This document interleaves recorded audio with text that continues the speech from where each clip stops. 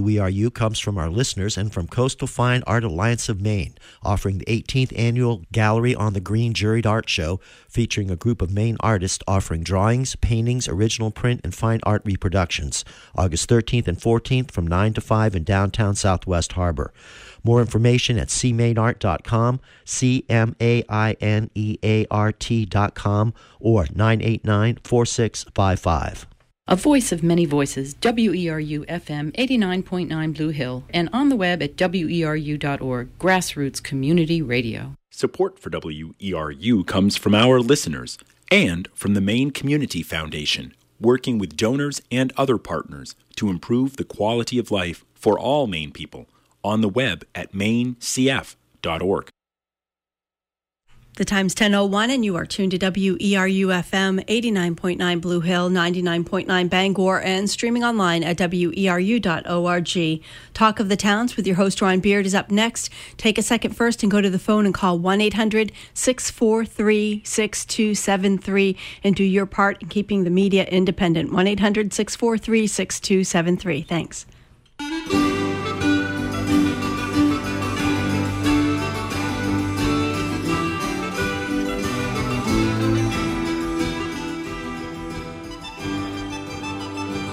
WERU. We try to go beyond the headlines to make sense of the issues facing Maine communities, to share what works, to seek alternative solutions.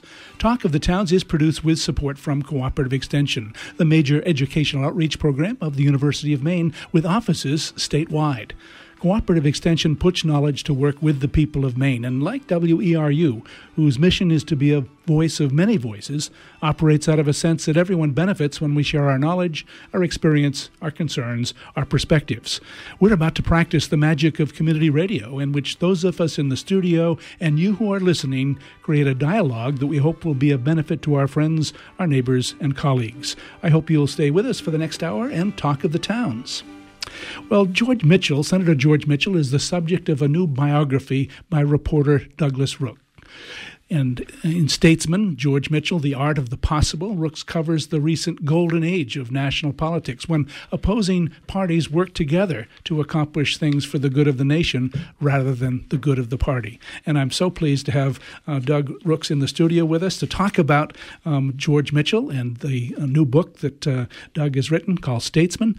And I'll remind listeners that they can participate, but not by phone. As you may know, our radio station got hit by lightning a couple 3 weeks ago, and we're still making repairs to our phone system. So you can email any questions or comments throughout the hour at publicaffairs@weru.org. That's our email address, and I'll be able to relay those questions or comments to Doug on the air. It's also our fundraising period, and the pledge phone is 1-800-643-6273.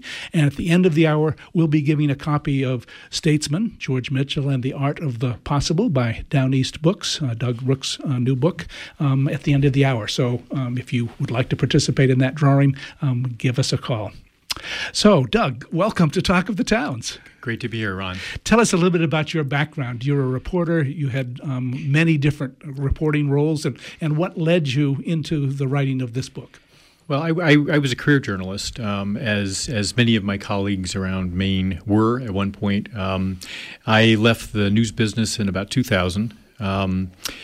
But before that, I had already met George Mitchell and interviewed him, and I was kind of fascinated by the guy because although, as a young editorial writer as I then was, you're impressed by all these politicians who have succeeded to the level they have. But Mitchell sort of went beyond that. I mean, when he answered questions at an editorial board meeting, he would not only answer the question, he'd give you all the background.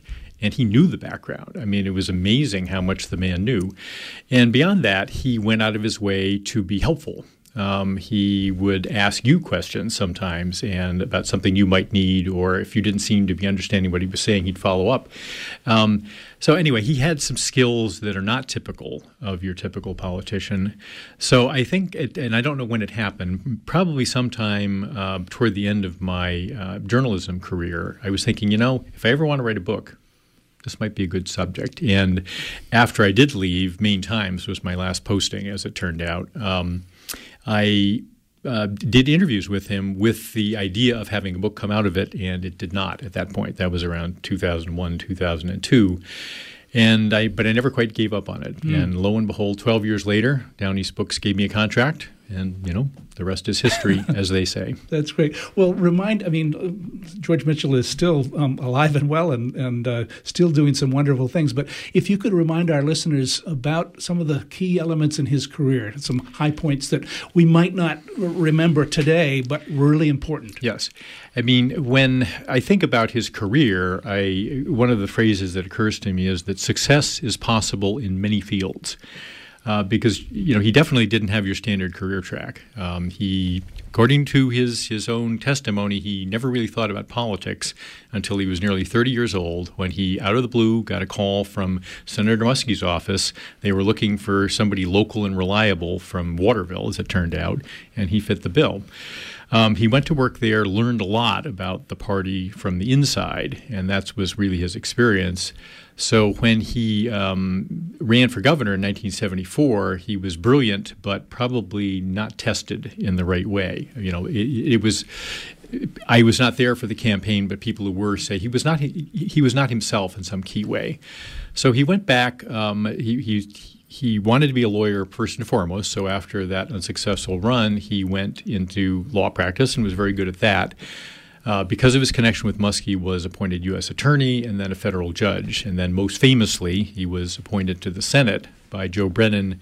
And I checked this. It's the only time in the entire 100 years of popularly elected senators that a Maine governor has ever made that appointment.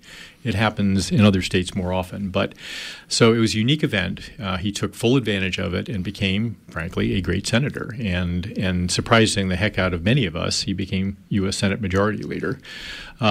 So that was his political career. And it was kind of stunning when he announced his retirement from the Senate. And I still remember that day. I was in the newsroom, and I thought it was a joke. But it was not, but he had other aims and other ambitions, and that's what I was saying is, you really have to follow him around. One of the reasons the book is long, and it is long, is because I couldn't really leave out any of the lives of George Mitchell. So after the Senate, he almost immediately went to Ireland for almost 3 years of talks that led to the peace agreement there. He was then in the Middle East. He was, frankly, all over the world for his gigantic law firm. Another story I didn't know much about. He actually chairs the largest law firm in the world. This is typical of George Mitchell, that we don't know as much about it as we might, because he never promotes, really. But so the book is not a promotional effort, but I think it is an effort to put the whole length and breadth of his career before the public in a way that perhaps will get a few people to look at him again. What impressed me about the book is that I have lived through, and many of my contemporaries have lived through, all of the events of George Mitchell's life. And so we know the headlines, but we don't necessarily know the story that is behind the headlines, and you've provided that.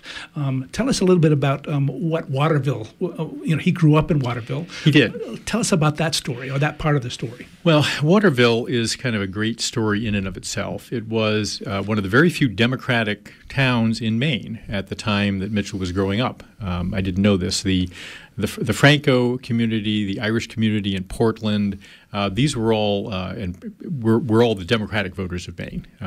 Immigrants to this country were essentially the founding of the Democratic Party in the North, because of course before that it was all Republicans from the Civil War onward. So anyway, he had his father was a Democrat, and everybody in his family were Democrats, but he had a little protective cocoon to grow up in, and so when he became an actual Democratic politician, he had a background there.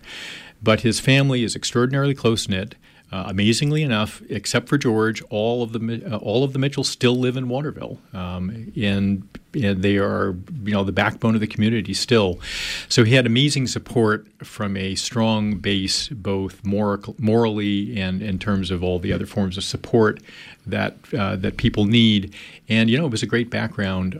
It can be very advantageous to come from a small town. And sports were important to him and his family. Well, and George is typical in this regard. He actually makes himself sound more clumsy and more inept than he actually is. He's actually a pretty good athlete. As his second wife, Heather, would tell you, he's pretty good at tennis. He was self-taught, but he really figured it out. But his brothers were great athletes. His brother Paul was the best baseball player in Waterville at the time, and his brother Swisher, or John, was an amazing basketball player. He really was. And the other thing that's probably good for the ego is George Mitchell grew up being Swisher's brother. He didn't become George Mitchell till much later. So this close-knit family, this democratic kind of cocoon, if you will, produced him as a young man. What was any indication that he was going to be interested in politics at that time? No. I mean, I think he was telling the truth when he said until I got to Muskie's office, I had no interest in politics. But he does say, and I think this is a line in his memoir as well, is by the time he finished in Muskie's office, which was only about 2.5 years, he said, I had gotten a taste for politics. So he knew that he wanted to combine the worlds of law and politics, and he did it pretty well. And Muskie was a key figure, Maine, of the United States, key figure in Mitchell's early political life. You devote a good portion of your book to Muskie, and tell us a little bit about that man and his role. It is a unique relationship. There may be one, but I can't find any other relationship between two U.S. senators who succeeded each other that was non-family. I mean, there's some father-son combinations particularly, but they were really close. And when you delve into the documents as well as the interviews, you see that Muskie trusted Mitchell in a way he probably didn't trust anyone else. It was an unusual thing. And then, of course, you set up the dynamics of the mentor-pupil relationship, which can be very tricky. And I think they both handled it pretty well, but occasionally you see some of the signs of strain there. But it is unquestionable that George Mitchell would not have been the politician and the senator he was without Ed Muskie. And Muskie was very conscious of that role as kind of the father of the Maine Democratic Party, which barely existed before he ran for governor in 1954. And there were different temperaments. Yes. Did George Mitchell learn from Muskie in terms of temperament? I think he did. Maybe what not to do. Well, there were some things about Muskie's background which, again, are not generally known. Probably the biggest one, and Don Nickel, who I have interviewed many times and hope to interview a few more times because he's the fount of knowledge about the early years. He was there in 1954. He is the only one still alive who was. But Don, when he was asked about Muskie's outburst of anger, which could be strategic sometime, as in a committee session where some senator was not prepared and needed a little dressing down, or sometimes he was just blowing off steam and people got in the way, as it were, he traced it back to a nearly fatal accident when Muskie was renovating his house in Waterville and fell backwards down the stairs, broke his spine, and was in a coma for weeks. And it's kind of a miracle he even survived, much less was able to resume a normal life. Because, surgery wasn't what it was back then as it is now. And Don believes he was in more or less constant pain. And the people I've known who have had that experience, you have to excuse some of what they do. So that was a big factor that I didn't really know about either. Mitchell definitely has a temper, but controls it better. And I think you have to – there was one episode where apparently another senator was talking to him, and they said, I could just tell that Mitchell was getting angry. And, of course, no one else knew. But he knew because he knew how Mitchell reacted to things. Yeah, we all have stress in our lives. We all get angry, but how we deal with it is important. How about the environmental legacy of both men? How did that environmental legacy come about? Tell us a little bit about that background. Yeah, well, when Muskie ran for governor, there were a couple of different reasons, but one of the big reasons is he had his law office in Waterville. He was from Rumford originally, but both of those towns, the pollution in the rivers was just beyond belief. I mean, today, if you bring somebody down to the river and saying what it was like, they don't believe you. I mean, how could this possibly have stunk to high heavens? How could it have peeled the paint off the houses? But it did. That's how bad the paper-making process was in the olden days. So Muskie, when he was governor, he tried to get the legislature to pass some anti-pollution legislation. He got nowhere. And one of the reasons, not the only reasons, but one of the reasons he went to Washington was he figured he could do more there. And he was right. The Clean Water Act and the Clean Air Act are the products of that. And here's another unique thing about their relationship is George Mitchell undertook and passed the last major reauthorizations of those laws, which are the building blocks of environmental law in this country.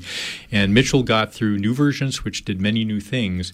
And again, that's a unique thing, to have the founder of the law and then have somebody who intelligently reworked it so that it would work for a new generation. I think that's another unique accomplishment. We're talking with Douglas Rooks with an S. Doug is the author of Statesman, George Mitchell and the Art of the Possible, a new biography published by Down East Press. And you can participate, but not by phone. If you want to email us, our phone system is not working today, but if you want to email us, do that at publicaffairs@weru.org. And, of course, you can still participate in our fund drive by calling 1-800-643-6273. At the end of the hour, we'll draw from the watering can for a copy of George Mitchell and the Art of the Possible. And at the 5 o'clock hour, you also have the opportunity those same people will be in the watering can for Amy Goodman's new book, Democracy Now!, 20 years covering movements that changed America. Doug, as you took this book, we see this notion of art of the possible as George Mitchell as a negotiator, as a way of seeing things. It seemed like he always had an end in mind, so that he was leading people towards an eventual solution. Tell us a little bit more about that. Well, he had some skills there that, again, are unusual in politicians. And which made him effective in what you would have to say is political combat, particularly when he was Senate leader, where you are one of 100. A lot of people think the Senate leader kind of just tells people what to do. Absolutely not. The Speaker of the House does a little bit these days, but the Senate Majority Leader has very few tools. So he had abilities, though, and I would say his key abilities in there was his wonderful memory. I mean, everybody talks about this. He can remember more than any other human being that most people have met. But he also had terrific empathy. So when people were talking, he would pick up nuances in what they were saying and feeling that they may not have even been aware of themselves, and could guide things in a direction that was helpful. But probably the most important quality in that job as well was patience. You have to be able to wait until the moment is ripe. And if you try to force things along prematurely, particularly in the Senate, it just doesn't work. So he had those skills, but you mentioned he always had an objective in mind, and he did. Although it wasn't always clear to everybody around him what that objective was when he started. He was a legendary builder of consensus in the caucus, and this is more than anything what we're missing in Washington today. He would take the caucus on a very divisive issue, and he would talk both individually with senators in his office, with groups, committees, and then with the whole group. And he would say, we have to have a position as a caucus on X. And probably the most famous example was the Persian Gulf War, which the consensus of the caucus was not to go to war, which was very interesting given the pressures and the time. And this was the first Gulf War? The Gulf War, yes. So yes. This was George Bush Sr. in the presidency? Yes, and I use that as an example of what happened, because when George W. Bush, we went to war in what most people believe was a less clear-cut case. Certainly there was no UN resolution for it, none of that stuff, and yet the Democrats were all over the place. In fact, a majority of them voted for the war. The first time they stuck together. And that really wasn't just because of George Mitchell, but it was these techniques we talked about. He was a consensus builder, and he wouldn't let people leave the room until there was one. So he had to build relationships with senators again, he was not elected when he first went. He was appointed, the new guy. But how did he make those relationships? Well, he cultivated certain key figures. One of them was Robert Byrd, who was the Democratic leader of the day. He was briefly still in the majority leader there. Then they went back into the minority for 6 years and then returned. And he clearly cultivated Byrd. It annoyed some of his aides, and they say, what is this stuff with, he's praising his speeches about the history of the Senate. Why is he doing this? Well, he had a very definite reason, and Byrd reciprocated. it was pretty clear that Robert Byrd, who wasn't fond of very many people, was fond of George Mitchell. And you see this also in his relationships with the older Southern Democrats, who, of course, were a very different political generation and orientation than he was. And he started one of the first young Democrats to go through the Senate prayer breakfasts, which turns out to be a great way to get to know these people and really win their trust on issues that have nothing to do with Senate business. So he worked from the beginning. I don't think the majority leader position entered his mind for quite a while, but when it did come up, he was ready. And how did it come up? How did that story emerge? It started in the 86 election, actually. Mitchell was the head of the Democratic Senatorial Campaign Committee, which is it was even more important then than it is now, but it's still pretty important now. It's the basic funding for Senate races that is distributed nationally, and Mitchell was in charge of that. But he did a lot more than raise money. I mean, a lot of people did pretty good work there. He went out and campaigned with all of these people, helped them with their strategy, and pulled off some amazing upsets in that election. So he had 9 new senators, most of whom were very interested in voting for him when the majority leader thing came up. It came up specifically because Robert Byrd decided to step down. He was an old-style leader, and this was new-style politics, TV politics, and he wasn't, frankly, very good at it. So he actually went off to become the appropriations chair, which is a great job to have, and Mitchell had the opportunity to run for majority leader. So the most interesting question that I've come up with is what in Maine in the 20th century led to all these really interesting politicians who kind of do things differently than we know politicians. So I'm thinking of Margaret Chase Smith, whose name has come up more recently in her speech of conscience, and we're hoping that many people might have a speech of conscience of their own. Ed Muskie, Bill Cohen, George Mitchell. Were there factors in Maine that kind of led to their rise? Well, I think there were a number of factors there. One of them was a strong two-party system. You don't see that in other New England states for the most part. Ed Muskie created the Democratic Party as an equal player. It took time to build it. But, we had, and to some degree still have, a balanced political system. I think that's very important because unless you work within those kind of systems, you're not going to be successful in Washington where divided government is a reality. I don't care even if, one party holds all the major posts. It's still divided government because there's the difference between the two chambers and the disagreements that always exist with the president. It doesn't matter. If we think, okay, we'll elect all Democrats or we'll elect all Republicans, we'll get better service. Maybe not. So, the balanced two-party system is important, but the specific genesis of those figures was inside a strong political organization. And in some, in the big cities in the old days, it used to be personal. There was the machine. And everybody was related to a particular family, clan, or club. I think that having strong party organizations is key here. And I didn't realize until I did the research for this book how important parties are in selecting candidates, kind of guiding candidates, and encouraging them not to vote, on a litmus test of issues. This is unfortunate. We have all these special interest groups of various stripes who say you have to vote this way or we're not going to support you, or we're going to campaign against you, and they do, even though they might agree with you on 90% of the stuff that they're interested in. And that's very unfortunate because parties need to be strong, but they need to be flexible. And in the days that we're talking about, these leaders were nurtured. And I sometimes wonder if we don't have, some more Muskies and Margaret Chase Smith around, but they just don't have the opportunity to advance in the way they did back then. And can you tell us a story of nurturing, examples of what that looked like, or how we might get back to it?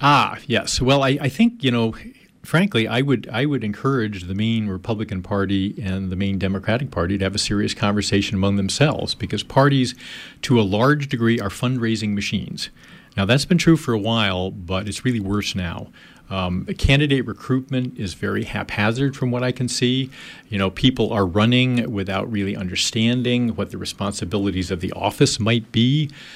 These are all things that I know the Democratic Party history best because it's all there in the record with Mitchell, but one of his he actually handed off the job of party chair, which he had for 2 years. This is in Maine. Yep. To Severin Beliveau, who most people know is a big-time lobbyist. But before that, he was the party chair, and he really did a great job of organizing. They had a little operation on State Street in Augusta. They owned their own building, and they printed all the campaign brochures. They had what we would call phone banks today. They did raise money, but the sums were modest by today.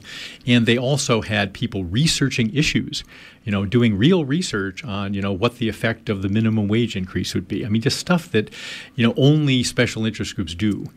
When parties do that, they can achieve those kinds of consensus, durable consensus we're talking about. Because each issue affects the other. So it's a part of a whole. Yeah. When a party truly comes up with a party platform, those factors are taken into effect. Since Mitchell's day, we have had some capable people as party chairs, but I don't think they have the organization anymore. Mm-hmm. And I think rebuilding that is going to be absolutely vital. I'm more and more convinced of that the more I look at it, because you're always going to have the noise in the background, the Koch brothers or whoever your unfavorite billionaire is, trying to influence things. But if the races themselves and the parties themselves and the candidates themselves are together to begin with, that stuff doesn't matter as much. Now, there's no there in terms of parties. Well, we're going to take a short break to talk about our pledge drive. We'll come back in a minute as we continue our conversation with Douglas Rooks, author of a new book called Statesman, George Mitchell and the Art of the Possible. 1-800-643-6273. That's the number to call and show your support for this kind of programming on WERU. I'm Amy Brown here with Joel Mann. And we are here to just invite you, encourage you to call in, show your support for Talk of the Town's Ron Beard, all the great topics that he's covered over the years. Ron Beard has the longest-running talk show on WERU, That's I believe. right. Yeah, just a few years after he started. Yep. And used to be twice a month. He's doing once a month now, but still has just innumerable people and groups that have been through the station and been able to get their word out because they've appeared on Talk of the Towns. That's right. You never would have had the opportunity to hear all these wonderful people that Ron has talked to over the years if you weren't listening to this radio station and enjoying the talk that goes right through the week. All the local production and all the hard work that goes into these programs really does need to be appreciated. And the best way you can do that is to call 1-800-643-6273. The spoken word, public affairs programming in our local area is so important. That's right. And we are doing fairly well on our goal, but we still have over $4,000 left to raise before we wrap things up tomorrow morning. We can definitely do that. We know with our generous supporters out there, we can do that, but we need to see the phones ringing, and we'd like to see it ringing during the public affairs block. The book they've been talking about, discussing right now with author Douglas Rooks, they'll be having a drawing for that at the end of the hour at 11 o'clock, and then also, the names of anyone who calls in during this hour will be put in with the other folks who called in during public affairs this week. We'll have a drawing just after 5 o'clock this evening for Amy Goodman's newest book, Democracy Now!, 20 years covering the movements changing America. So call, you get double chance at winning a book, and you know that you're helping to keep the media independent. Call one, you can... And the cards can go right in there to the folks. We have somebody to thank, so we're sending a card in now. Keep the phones ringing, 1-800-643-6273. And as soon as Joel and I are done, we'll put Ron back on, and he will thank whoever that was who just called. George Mitchell, the pride of Maine. I mean, what a great guy he is. What amazing things he and his family has done for this state. And to be discussing that here locally is just a wonderful thing. Another example of the great research and work that they do ahead of these programs. I mean, you've got to get the guests. You got to get the right day, the right time. It's not an easy thing to do, to come in here and do an hour show. 1-800-643-6273. Support the efforts of these fine public affairs producers, because they're so much part of the sound of WERU. 1-800-643-6273 or pledge online safely and securely at WERU.org. And we need some more new members as well. We have 53 more new members to go to meet our goal for this week. So if you are someone considering becoming a member, maybe you've been on Talk of the Towns, maybe your kids have been on Talk of the Towns. As we talk about Talk of the Towns, I think about the time that I pulled in, I think there were 2 school buses in the parking lot. That's right. That's kids brought them to the station like, And they had a great time. Yeah, they did. And get so many people through here and experiencing radio. So we need to get you into the club. So we say 1-800-643-6273. Become a member. When you become a member, you listen so much more effectively, and you just become a part of it. You feel a part of it. You feel the ownership in the radio station, and it is the community's resource, and it's the community that supports it behind the microphone, behind the scenes, and it's just a great, wonderful thing that's been an experiment for 28 years, going strong because of you. 1-800-643-6273. Okay, and we're going to toss things back over to Ron in the studio. 1-800-643-6273. Thanks so much, Amy and Joel, for your help with this pledge drive and all the volunteers who are doing that. We have a renewal to thank, and their name will go in the watering can for the Douglas Rooks book, Statesman, George Mitchell, and the Art of the Possible. You can be in that watering can as well. But we have a renewal from MaineSeabirdTours.com, and we're so glad for their support. We're talking with Doug Rooks about his new book. Doug, I've quoted George Santayana, those who cannot remember the past are condemned to repeat it. When I read your book of George Mitchell's time in the U.S. Congress, I was struck with how many of the issues he dealt with continue today. And for many younger citizens, it must seem as though the past didn't exist. We've got these issues now. Mm-hmm. There is no past, but there is. And as you researched the book, did you have similar thoughts about some of these things? Are there some things that are repeating issues today that you wish Mitchell had been able to solve? Well, you can only solve them for your own time. I think this is, I was referring earlier to Mitchell's rewriting of the Clean Air Act, a particularly important one in light of global warming, because that is really the basis that we have for the Clean Power Plan that President Obama has. It's all in the Clean Air Act of 1990.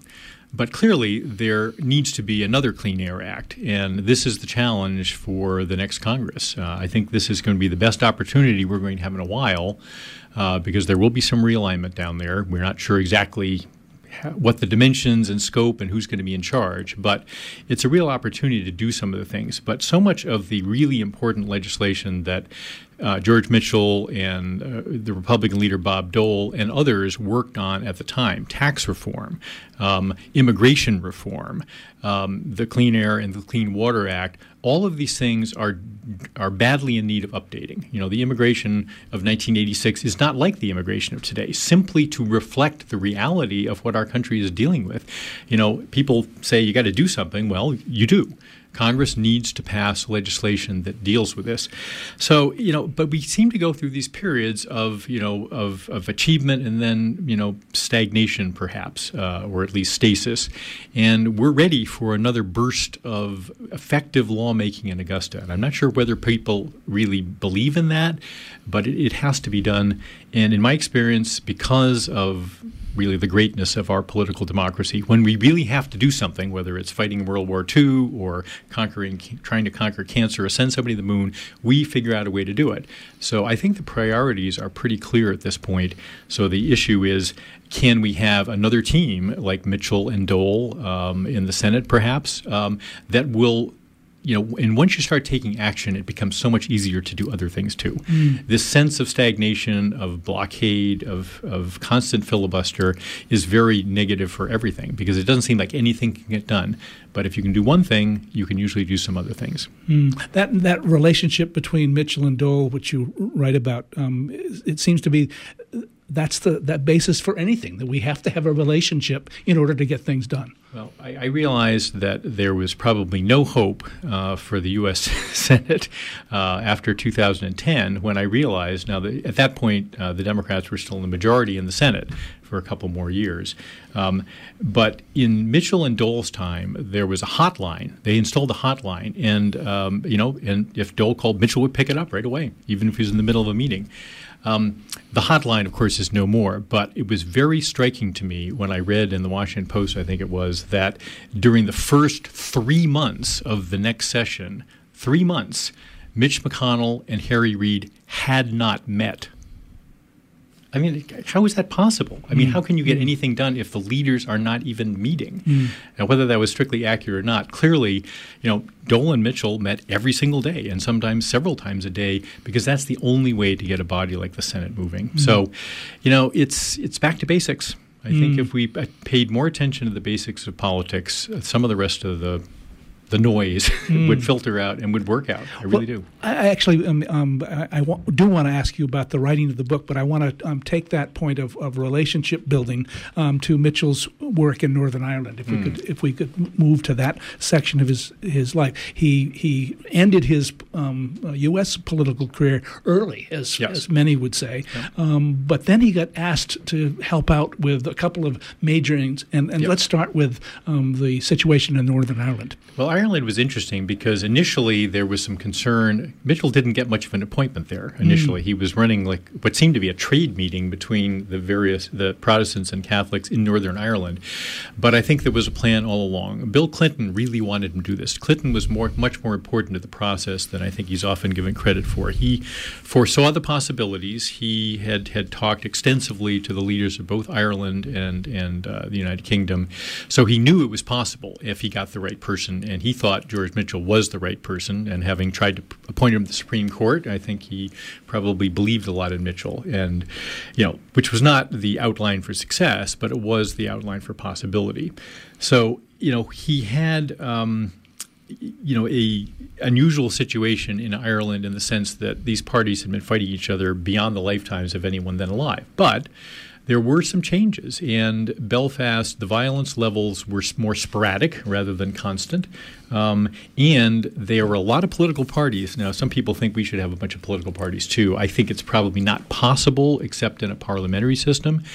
But Northern Ireland, which is geographically not much larger than Maine and its population is not much bigger, had, I think there were something like 27 political parties. And 10 of them were at the peace talks.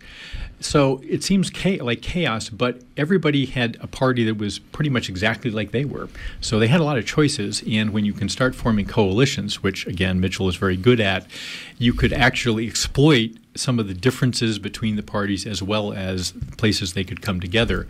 So very gradually, behind the scenes mostly, he was able to build the trust that you need to come up with an agreement, which a lot of people are not going to like, frankly. I mean, the people who had been doing all the fighting there for a long time didn't want to stop. They really believed in fighting. And when one party, one person walked away, Mitchell didn't let that stop the process. Well, the walkouts were actually, I learned a little bit about Irish politics, and the walkout apparently is one of the big gestures. People are always walking out for various reasons, and it's very dramatic, and then they either come back or they don't.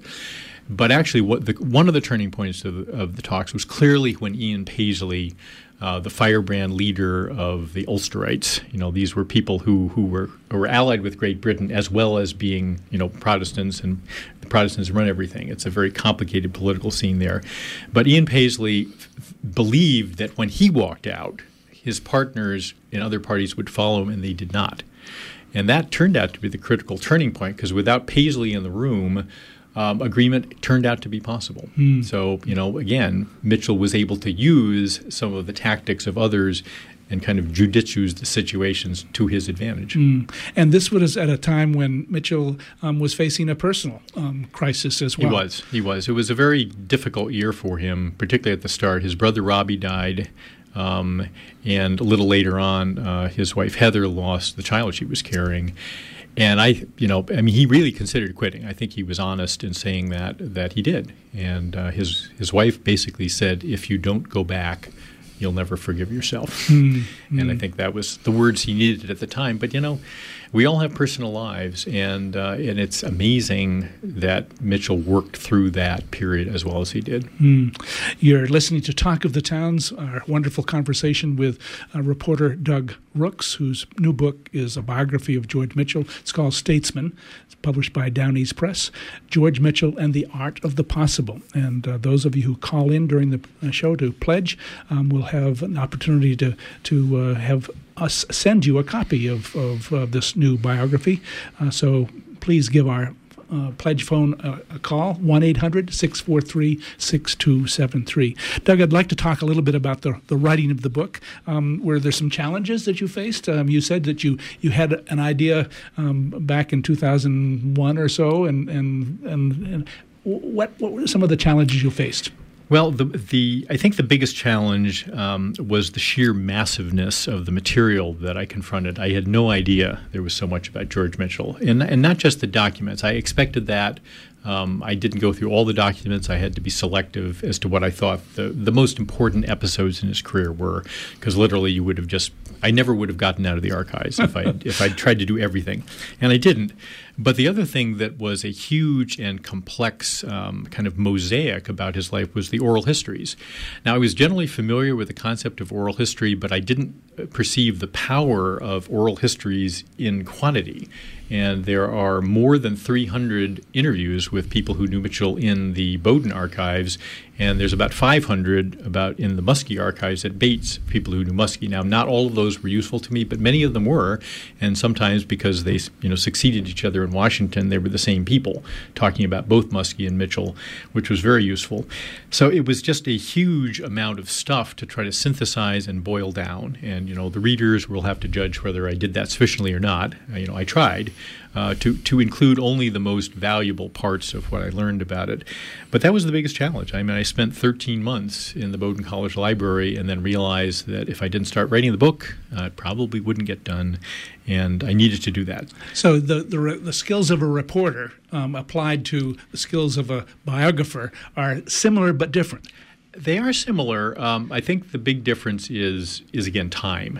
A reporter is generally writing either for daily publication, weekly publication, these days hourly publication. It's a very daunting task to be as thorough as I tried to be here. But there was another skill that I was glad that when I was in college I'd done research on historical subjects and stuff, because the research skills that you need to do a book are a little different than reporters are primarily oral. People tell them things and they sort it out. And yes, they use documents, but usually as a supplement. With Mitchell, it was really useful to have lots of documents and lots of talk, as it were, because you get a much more richer picture of what was going on. Because the documents can tell you names, dates, facts, times, things that people forget. So it's very useful to have it written down. Then you can really say, well, this couldn't have happened then because look at the date.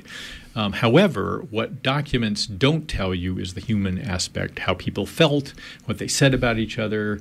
And the oral history interviews and many interviews I did myself were very helpful in filling in those pictures and making it a more human story. We do have a question from a listener who's emailed us at the public affairs at weru.org. That's the email address, publicaffairs@weru.org. And the question is from Greg. He says, if George Mitchell had become a Supreme Court justice, how would the court be different? How do you feel he would have ruled on Citizens United? I think we know how he would have ruled on that because he has criticized the decision. And in fact, he predicted that it will one day be overturned. That was very interesting. That was something new that I didn't know George Mitchell was saying in public, but he has said this.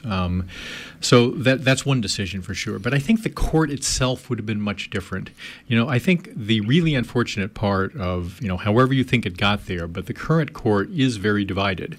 I mean, people talk about the country being divided. I'm not so sure. I think there are people who have increased our divisions and seem to benefit from our divisions even where they shouldn't be there. And, public opinion is nearly unanimous on some subjects, and we still can't get a bill through Congress. So that tells you something about. But I do believe that the Supreme Court is deeply divided, and there is much less sense of collegiality than there once was there, because these people have very important work. They are the third branch of government, and their rule is law.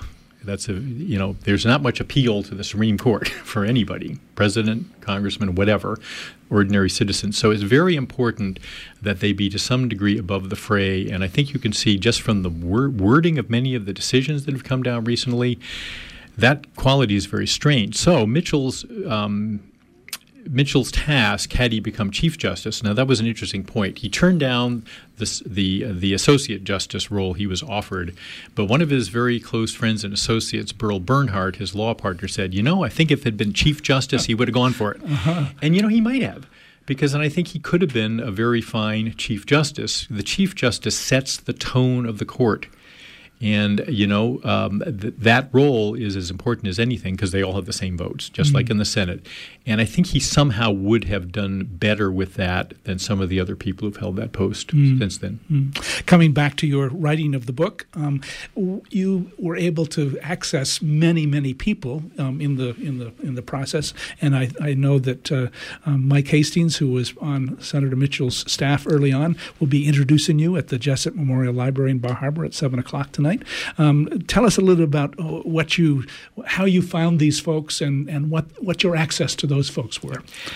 I don't think anybody turned me down, which wasn't terribly surprising because, the subject of George Mitchell kind of brings people together. But, some of the people I interviewed fascinated me because I realized there's a Maine world of George Mitchell, which I knew fairly well, and then there was a Washington world of George Mitchell, which I knew almost nothing about. Many of the people who worked for him there are from Washington. Some of them have gone on to other postings at other Senate offices in the federal bureaucracy and even in the private sector there. So that really was challenging because I had to understand how he functioned in a world that I had no personal familiarity with. I knew the legislature and the State House and the Blaine House very well because I had reported on them for many years. The ways of Congress are very mysterious to the outsider. So but they were unfailingly helpful, and I think I note them in my book. There were some who went above and beyond in terms of asking. I would ask a lot of follow-up questions. They would faithfully answer them. And everybody was just incredibly helpful. There are mistakes in the book. Some of them are being pointed out in the reviews already. And I knew there would be because you simply can't do all of this and encompass all this without making a few goofs. But it wasn't the fault of the people I was talking to. They tried very hard. And you have talked about the Washington staff as folks who knew they had the best job in the world when they had it. Say more about that relationship between George Mitchell and his staff. Well, I think Mitchell was a good person to work for in the sense that there's a quote that I think I jotted down in my notes here that I like a lot. He was very friendly with the staff. He didn't get mad at them as often as Muskie's staff. And some of them had served with Muskie. And some of them had, yes. Right. And Mitchell knew talent. He developed. There was a woman named Anita Jensen who became his speechwriter. She died fairly recently. I was fortunately able to interview her just a few months before that happened. Boy, what a corker. She just was the feistiest person. Seems totally unlike Mitchell, and yet he recognized her abilities. She could write a good speech faster than anyone else, and her attitudes were very cavalier about some things. And when he didn't like her drafts, he didn't use them. But he was able to develop talent, and I think the thing that's interesting to note with the Washington people particularly is his foreign affairs aide, who is a very talented woman named Sarah Sewell, who is from a very prominent Republican family in Bath that he hired. And has gone on to serve as Deputy Secretary of State for President Obama. And she said she always wanted to be closer to Mitchell than she was. She was very young when she really, she said, I had to put myself inside his head to be able to write for him, all of the many papers you have to do about foreign policy that she was doing. But she said, although she wanted to be closer, she realized that the correctness of the relationship had the edge of discipline. So everybody worked well and hard, but they were very directed. There was not a lot of fooling around and a lot of wasted time here. And I think that's rare in government or in the private sector or anywhere else. There is always a lot of downtime in most jobs and people working at cross purposes. But Mitchell's staff worked very effectively, and they had a lot of good stuff to work on. Congressional staffs like legislation. They wish we could pass more of it. So and Mitchell did an amazing amount there on a lot of subjects that people don't even remember anymore, very effectively. So his staff was a generally satisfied outfit, but they look back on it with nostalgia because they have not had those situations since then. What was your relationship with Senator Mitchell as you wrote this book? An interesting question, because I had to think a lot about that. I think it was actually, in the end, helpful that he was writing a book, too. His memoirs came out just about a year before my biography, and it was his was delayed some, but mine was delayed some. So they had the same approximate positions. And what I really had to think about hard was, here's a living person. It's tough writing about a living person because, A, they're still doing things, they're still influencing things. He is 82 years old now, but he's still very active. And he might do something really notable for which there might need to be a new edition of the book. I mean, you never know. That's right. You really never know. But but the advantage of having a living subject is you can talk to them. You can ask them, can you resolve this dispute among your aides? One says this and one says that. But I kind of realized that if I did that, I would be involving him almost in the actual writing of the book, and I couldn't do this. It was very important to me, and I think it was probably important to Senator Mitchell as the author of several books of his own, that it really be an independent look at him. So I tried to maintain that balance and that distance that Sarah Sewell was talking about, and I hope I succeeded because there are definitely parts of the book that can be read as critical of Mitchell, and I didn't shy away from that. But clearly, I mean, I admire the man because I probably wouldn't have done the book otherwise. Sure. Well, as we begin to wrap up the hour, we're talking with Douglas Rooks, author of George Mitchell and the Art of the Possible, a book called Statesman by Down East Press. We spoke about some of the elements in Maine and the larger society that fostered Mitchell's leadership. What do you suppose has been happening in the state and in the nation that led to such backlash of the kind of leadership he provided? The notion of building consensus is actually looked down upon now. Well, I don't think there's a backlash against that kind of leadership. I think there has been a failure of leadership. Okay. And, I want to be sensitive to my Republican friends. I do have them. But frankly, the departure of George Mitchell from the Senate after a very brilliant 6 years, and the onset of Newt Gingrich with not just a different kind of politics. The problem with Newt Gingrich is not that he's a Republican or that he's conservative. His policies, his contract with America doesn't add up to anything. It's not a means for getting, an adjusted government from whatever the Democrats did you don't like. It's just chaotic, and he poll tested it. Well, you can get a lot of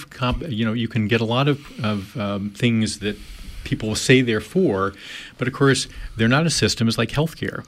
People want to get rid of the unpopular aspects of Obamacare. The unpopular aspects are things like the individual mandate, clearly, the taxes on medical devices. These are all things that make the thing work.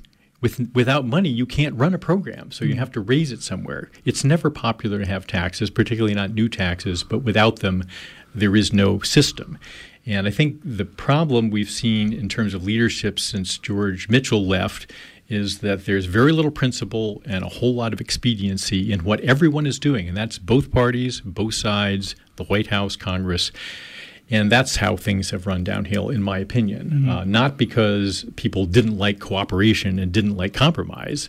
People still like those things. They'd like to see them, but the conditions for creating them have disappeared, at least temporarily. And you said that if you do something together, it feels good, it works, and you do other things together. Yes. So that's what we need. We need some of those little steps. We need something like the Dole-Mitchell relationship. We need something like a recognition that Congress has responsibilities and so does the White House. It's not one side or the other, and it's particularly not you telling other people what they need to do. You need to concentrate on what you need to do. And so kind of a final question is the notion of current politics of Governor LePage and Trump have a kind of a brand of how they do their work as politicians. What counsel might we take from reading George Mitchell's book about how to move beyond that kind of politics? We have cycles in our history and in our politics, and if people are tired of that particular kind of politics, they'll vote for something else. I mean, I do think this is one of the we kind of overthink sometimes. We have to think we have to have these people or this system or this bill. Really, what we need to do is trust ourselves. I actually, one thing that I would say from the very beginning to the end to the middle of my journalistic career, still doing some of it, is that I end up having a pretty high opinion of voters. A lot of people don't. They think they're stupid, they're ignorant, they're misled. But I think in the aggregate, voters are actually pretty smart, and they come to good decisions. And we have some major decisions to make this November. I hope we do. I hope we do well. Okay. Well, Doug, thanks so much for being with us this morning. I know that you're speaking and you've got a kind of a book tour. So besides Bar Harbor, anything that our listeners should know about? Did we mention the library appearance tonight? Yes, we did that. We did. Okay. I'm around. I'm in Rockland next week. I'm in Augusta the following Saturday. I mean, there are a lot. Right. I enjoy these events. I think they're going to get exhausting eventually, but so far it's so fun to. As a writer, it's a lot of fun to connect with real life people out there who have either read your stuff or are interested in your stuff and want to talk about it. And that's the next event is the Jessup Memorial Library in Bar Harbor tonight at 7. Thanks so much. We've come to that time when I want to remind listeners that this program was produced with support from Cooperative Extension and the Hancock County Extension Association. With offices in each county, Cooperative Extension is the major educational outreach program of the University of Maine. Our radio collaboration with WERU began in 1990 and continues with your support. Join us from 10 to 11 on the second Friday morning of each month for Talk of the Towns. Our theme music is a medley from Coronach on a Balnays House Highland music recording. Thanks again to our guest in the studio, Douglas Rook, author of a new book called Statesman, George Mitchell and the Art of the Possible by Down East Press. Thanks to those of you who emailed us, and we should say that there's only one name in the watering can, and that one name will get a copy of Douglas Rook's new book, and that's MaineSeabirdTours.com. So we'll be glad to send a book out to them. And thanks to our underwriters, thanks to Amy Brown for engineering our program, and stay tuned for On the Wing with Joel Raymond.